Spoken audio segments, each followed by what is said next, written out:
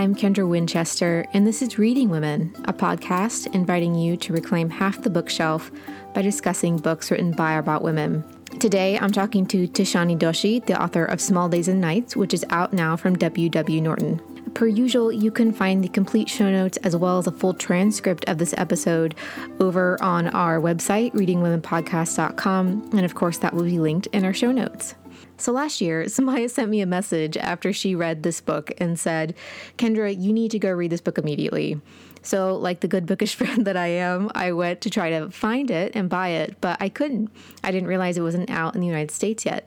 So I am so thrilled that it is now available in the United States and that everyone can now go out, buy it, and read this brilliant story. I have been so impressed with the quiet strength of this book and how it is so intricate and so delicately crafted that the more you look at it, the more skill you see that went into this novel. So I was so honored and overjoyed to be able to talk to Tishani Doshi about her novel. Tishani has published 6 books of poetry and fiction. Her debut novel, The Pleasure Seekers, was shortlisted for the Hindu Literary Prize and longlisted for the Orange Prize and the International IMPAC Dublin Literary Award.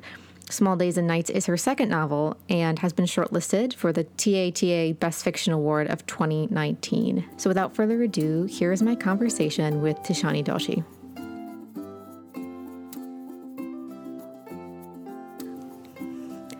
So congrats on the U.S. release of Small Days and Nights. I heard Salman Rushdie had great things to say at like your lunch party. Yeah, that was very nice. He said it's a big book that's disguised as a small book. I think that is a beautiful description of your book because it definitely has this quiet strength to it, which we'll talk about here in a second. But since this is the U.S. release, the book has been out in other countries already. What has been the reception like between different places that the book has been released? It's really interesting to have this long timeline of the book, coming out in India and then in the UK and now many months later in the US. And this sense of the smallness of the story when you're writing something like that, I suppose you never really imagine how the story will travel. And I'm glad that it has had the potential to travel because part of the reason or part of the motivation of the story itself is to insist in some way that those stories about the small place can have larger representations and impacts, and they can speak for more than just what they initially start out as feeling like a story about one woman and her life. Can that be a national story? Can that be something that says anything about a country? And so I'm excited about how readers in different parts of the world can connect to that, Yeah, there are a lot of universals in the story that I found that were just incredibly thought-provoking and very moving. And like you said, it's a novel about this one woman's life, the small moments, but they have huge ramifications. And like we've mentioned, this is about a woman, Grace. Who is Grace and where do we meet her in the beginning of the book? Grace is a woman who's sort of grown up in India. She's half Indian and half Italian, so she's a hybrid of sorts, somebody who's very much feels like an outsider wherever she goes. She's sort of been in a marriage in America that's sort of falling apart because her husband wants to have children. She doesn't. Then her mother dies. She returns to India and she finds out, she's in her mid-30s, and she finds out that she has inherited this house by the sea in a coastal village in Tamil Nadu. And she also finds out that she has a sister that she never knew about who's been institutionalized at birth. This is the point at which she decides to change her life and to kind of return to India and to become a caregiver of sorts for the sister, to inhabit this house that her mother has left her. And that's really the place where the story, even though it moves to Venice and Charlotte, North Carolina, and a few other places, the real heart of the story is in this small village by the sea in Tamil Nadu and the days and the nights that Grace and her sister Lucia have together. So when you sat down to write Grace's story, what did you know about her from the beginning, and how did that process start for you when you started writing this book? I wanted to write about a lot of things. I mean, I wanted to write about families and sisters, secrets. I wanted to write also something I wanted to capture about the contemporary experience of moving around or navigating space in India today, as I understand it, which is on one level a tremendous emancipation for a certain class and privilege of women, but also the sense of danger that one might feel because it has been voted the most dangerous place for a woman to live. So how does fear act on the sense of solitude, the excessive, solitude? How does that affect you as a person? And so Grace really came to me as a character who is going to be struggling morally to try and do the right thing, sometimes failing, and just trying to find her balance between inside and outside, between doing the right thing and failing. And really also, I think part of what I was trying to do is how does one create a system of supportive family structure when your family lets you down in the way that Grace feels her family has let her down? And so how do you find your alternative support system? All of those things were part of, I suppose, what triggered her character and the story. And I find that really interesting what you mentioned about trying to find family and what you do when your family has let you down. So her sister Lucy has Down syndrome, and so she takes her out of the institution and they live together. And that's like the first part of the book is her talking about them living together. And she also experiences what it's like to have a family, and she finds a home in a lot of ways with Lucy, but of course there are always complications when your sibling has a disability. What kind of research did you do for this type of disability and what the realities of that might look like in this part of India? Well, I mean, I didn't have that much research to do because my brother has Down syndrome and is autistic. And so the very much my experience of growing up with a sibling in India who's differently abled and who I've sort of seen go through life in a way and experienced in a very different way, of course, because my brother lives at home and he's always a big part of the family. So it's not, in the sense, the secret that's been buried. But it was really a way of trying to understand how does a country or civilization treat the people who are, weaker or poorer or not able to look after themselves. And I guess I think about India as a place which has these incredible juxtapositions. And on one hand, there is terrific amount of humanity on every level. And then on another hand, there's a lot of cruelty and a lot of things that concern you, And so I think I wanted to write about also the difficulty of caregiving and how I didn't want to sentimentalize the experience of it because I've lived it and I know it. But I also wanted to write about how important it is to have systems of support, to nurture, because ultimately these experiences and relationships enlarge our idea of love and the world, and they don't narrow it. And so I feel like, that's part of what I wanted the story to lead in that direction, because I also think about how, people are always, the whole idea of the designer baby and the whole idea of the, babies being made in the Petri dish, this idea of human perfection, which I think is hubristic, because I think as humans we fall short. And that is part of what it means to be human, is to understand how do we reconcile the fact that we are a violent species, but we also have capacity for great beauty. And that's really one of the underlying themes of the book, I think. I can definitely see that nuanced portrayal of what it's like to be a caregiver of someone with a disability. I have disabling chronic illness and have always had a caregiver. And so I was able to see some of, Grace's frustrations were part of, my mom's life, of my spouse's life. And I felt that was so nuanced in a time when people often romanticize caregiving or people with disabilities, and they don't understand how difficult it can be. So I really appreciate that kind of representation. Oh, thank you. Thank you. It meant a lot to kind of get that sense of the day-to-day living, which I think people feel that regardless of their abilities, that sense of the daily breakfast, the eating, the washing, and all of the sense of going through life, when you have to be the caregiver for someone to help them through those actions, their daily actions, how those can weigh down on you at a certain point and start to impinge on your sense of freedom. So the book is also about the sense of freedom and duty, and a sense of how does one find a balance, and how do you find the windows of your own escape within that while caring, you know? So yeah, it was really a delicate rope to walk, I guess. But there are these like concrete moments, like you said, of everyday living. Like she gets sick once and, you know, she's caring for her sister and her sister comes in for breakfast, but she can't get out of bed.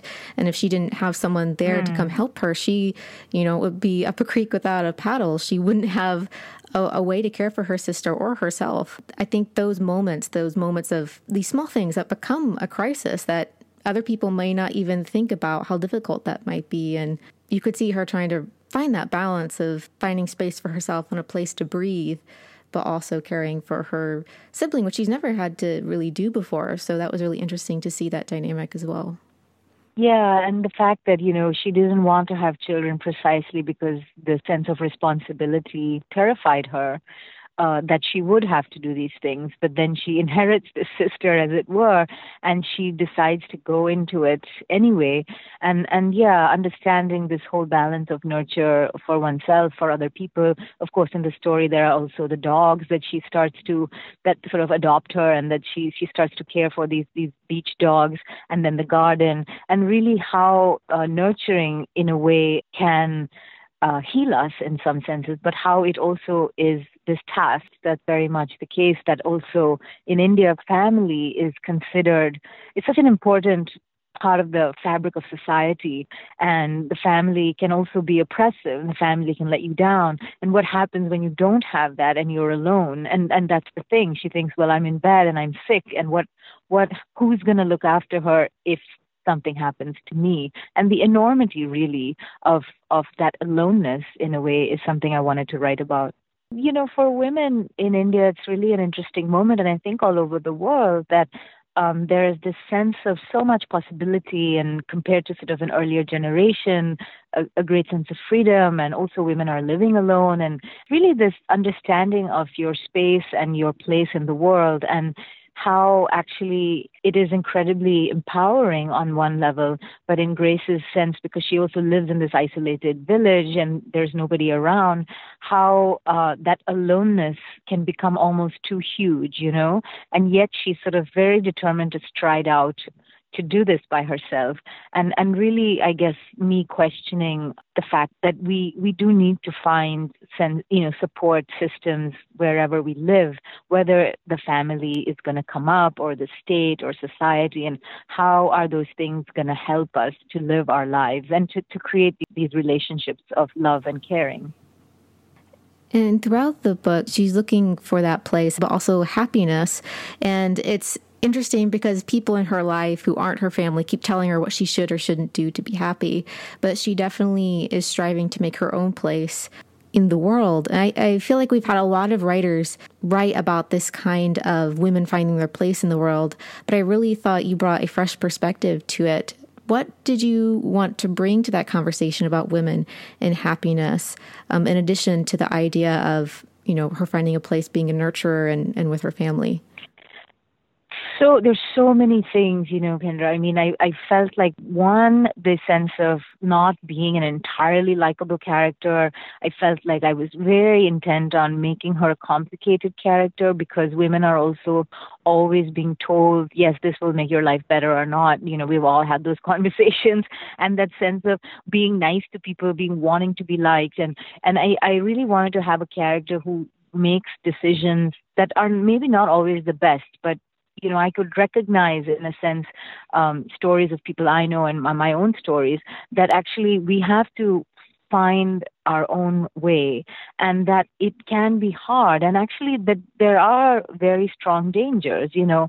I mean, one of the things is this question of violence, and I would say that from the Indian perspective at least, you know, women are constantly being told, don't live alone, you know, bad things can happen to you, and bad things do happen. Women are murdered in their houses or flats, or, you know, and so it's always like, if you're with the family, or if you're with the husband, or if you're within the accepted social structure, then you will be safe. And that is, of course, a fallacy, because horrible things happen regardless. And so I think part of the thing that I wanted to sort of explore was the sense of really, despite the dangers, despite all of the difficulties, what are the ways in which we can make our way in the world? And what does that process actually look like? And of course, Grace is a woman of privilege, and I also have other characters in the book who don't have the privilege, the money, the education that she has. And I try to also, give them agency and ask questions about how they can create space in their lives. So it's very complicated, and I think it's a very important question, and I hope the book has a kind of nuanced view about those things. I feel like you had so many things in this book, which like we talked about a little bit in the beginning of our conversation. It's a very quiet book in a sense. And then as you keep reading, you realize that there's more and more depth to it as you're moving along. How did you manage all of those threads together as you were working throughout the novel? Was it something that you found after you had written it, or was it something that you were intentionally weaving together as you were working on the book? I think it's hard to say because I'm not one of those writers who has a sense of ending or a sense of direction when I write. I have a strong sense of character, voice, mood, It was very important for me to create that sense of mood, which was quiet, but also sometimes feeling claustrophobic, sometimes this little sense of danger, sometimes this great expanse of beauty. And so those are things that I'm clear about in terms of I understand what I'm trying to do. But I also feel, when I was writing this book, I hadn't realized that there were so many things I was quietly raging and fuming about. So some things are quite clear, which is about, gender violence, and I've written about that in poetry as well, but also about the environment and the relationship to the environment and our damage to the environment. And that's something that Grace thinks about as well. And, this sense of how, like, the place that she lives in is very beautiful. It's the sea and all of this stuff. But there's also threats of violence there. There's the loads and loads of plastic, and then there's these, a coal plant that might come up, and there's these land brokers who are there constantly trying to grab land from people. And those are very real threats, which you also have to negotiate aside from the other ones, And so I felt like in the book, I wanted to start with this very quiet story about a family and sisters, but then I wanted it to open up into larger universal questions. And that's something that I think happened unconsciously in a way as I wrote. In a lot of ways, it reminded me of a book we read last year, which was The Far Field by Madhuri Vijay. And Shalini in that book is also, it's a very, quiet book, but she's also like searching in that way. And it starts out very like, my mom had a secret kind of story, and then it expands to a much larger conversation about the country. And that's such a great skill that you both have. Yeah, and the sense of also, I was quite aware of the fact that I was writing within the domain of small fiction, that is women's fiction, that is the area of the domestic. We're always being relegated and told that is, oh, you're just writing about your life or this small day-to-day thing. And really to rebel against it and to say that actually, no, this is life. All these small lives make up the larger fabric of what we think of as country and nation. And in fact, these are the lives that we should be examining because they make up the larger story. So it's not always that it has to be a story set against a war or a great political backdrop, because in fact, I believe that is as important and as valid a story to be reading about, And so that's why, in a sense, the title Small Days and Nights is really about insisting somehow that small is representing the large. And there are a lot of moments where I was holding my breath, especially with the dogs. I have a corgi, so I'm very much a dog lover. There are a lot of difficult things that happen with the dogs, which I won't spoil. But I was sitting on the edge of my seat trying to find out what is going to happen to all of their animals whom they do love. And especially Lucy has her favorites. And you become very attached very quickly. Yeah. I wanted to, yeah, the dogs are such an important part of the book, and they also represent, that whole sense of being on the periphery. They're not dogs as we know them as pet dogs. They're sort of wild. In India, we call them pai dogs. It's short for pariah. And they're dogs that you see them everywhere on the street, and they're tremendously resistant, intelligent street dogs. And so what happens in the book is that one dog arrives, and then another, and then before you know it, there's this whole kingdom of dogs. And because they're out in the boonies, there's no way to find a vet, or so she finds herself overwhelmed by the caring of these dogs. But it's also that because the conversations that she has with Lucy are limited because of her verbal skills, and with the housekeeper Malika limited because she doesn't speak Tamil.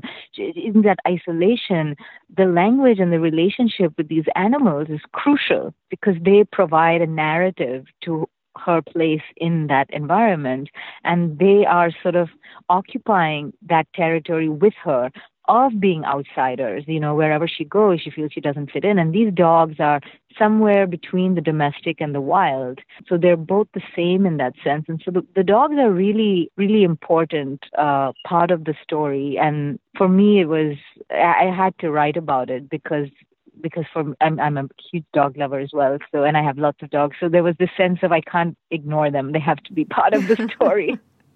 And they definitely almost make themselves part of the story, whether Grace wants them to be or not. Yeah, and that the relationship, the way that dogs have of being that the way that their success of dogs, the way they've aligned themselves with human beings for protection and for companionship, that story is very interesting in and of itself. But how also, even if you don't particularly think much about it, and the way that they wheedle into your heart and home, it's very interesting. Even people who are resistant to dogs, and suddenly they have an interaction, and then oops, you're a crazy dog lady. One of the parts of the book that I really loved was the ending. And obviously we can't talk about that because of spoilers. But a quote I really loved at the end of the book, and I'm not going to give context for this so that I don't spoil it for anyone. She says, "It's not about living away from the world, but living in it." And she's writing to someone, and she says that she has discovered this idea that it's not about living away from the world, but living in it. And I feel like our conversation has been much around Grace trying to find her place and in the world and how that's going to work. And I felt that this was such a big moment for her and was incredibly hopeful. For much of the book, I wondered what would happen to her. Would it be hopeful? And I found that it very much was. For you, what role does hope play in Grace's story? And is that something that you always knew was going to happen, this hopeful note at the end? Or is that something that just came about as you were writing it?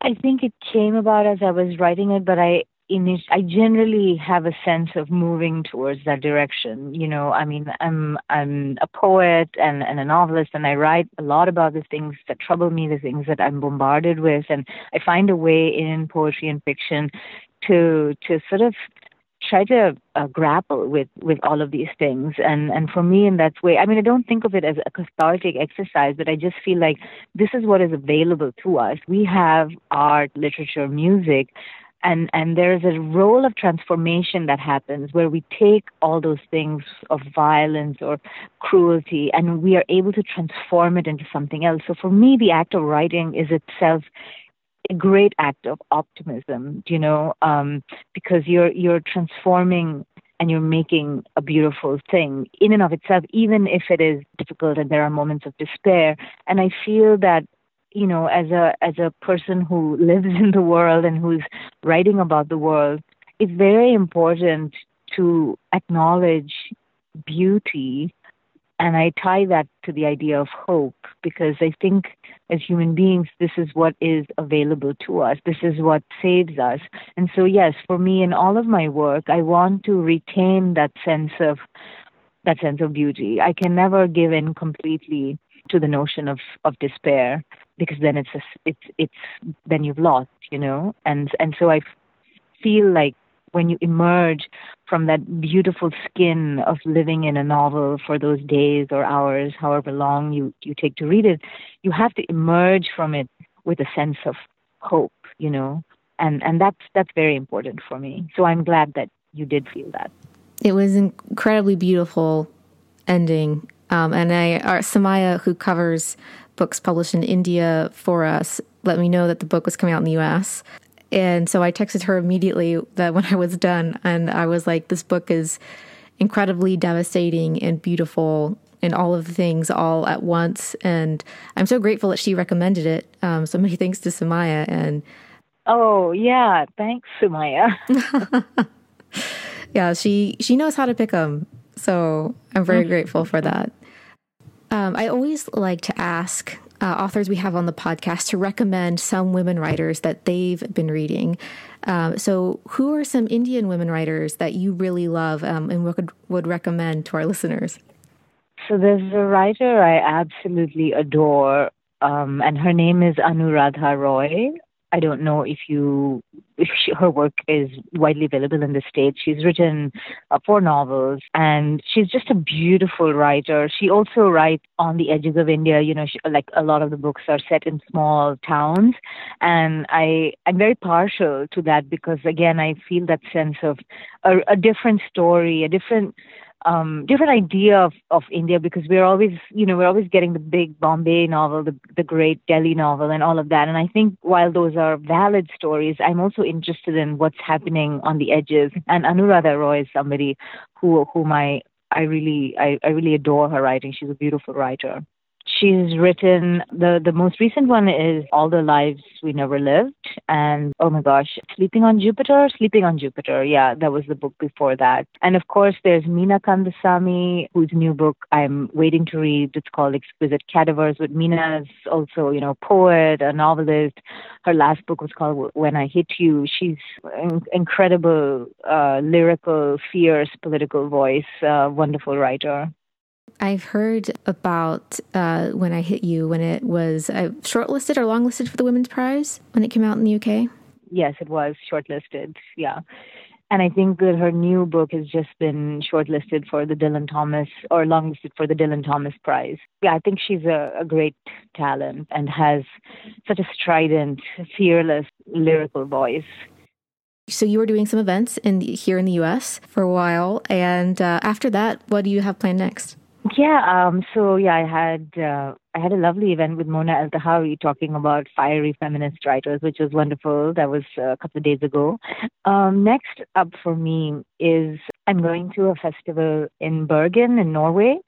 And I'll be talking about Small Days and Nights and Girls Are Coming Out of the Woods. I'm excited about that. I'm doing the Hay Festival in Abu Dhabi, and the book will be published in Italian by Feltrinelli in summer. So I feel like I'm going to be talking about this book for a while, which is fine. I'm happy to do so. And yeah, I think for me, again, this question of the book landing anywhere seems to be such a joy and a miracle, and I feel so happy, that's been possible. Well, I am very excited for you and very excited that I read this book. Obviously a huge fan. So thank you so much for writing it and sharing it with the world. Thank you so much. Thank you. And thank you for your lovely questions. Really, it's been such a joy to speak with you about it. I'd like to thank Tishani Doshi for talking with me about Small Days and Nights, which is out now from W.W. Norton. You can find Tishani on her website, tishanidoshi.com, and on Instagram at tishanidoshi. And of course, all of her information will be linked in our show notes. I'd also like to say a special thank you to our patrons whose support makes this podcast possible.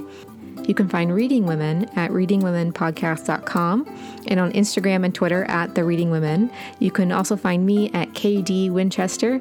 That's K as in kite, D as in Dylan, Winchester. And thanks so much for listening.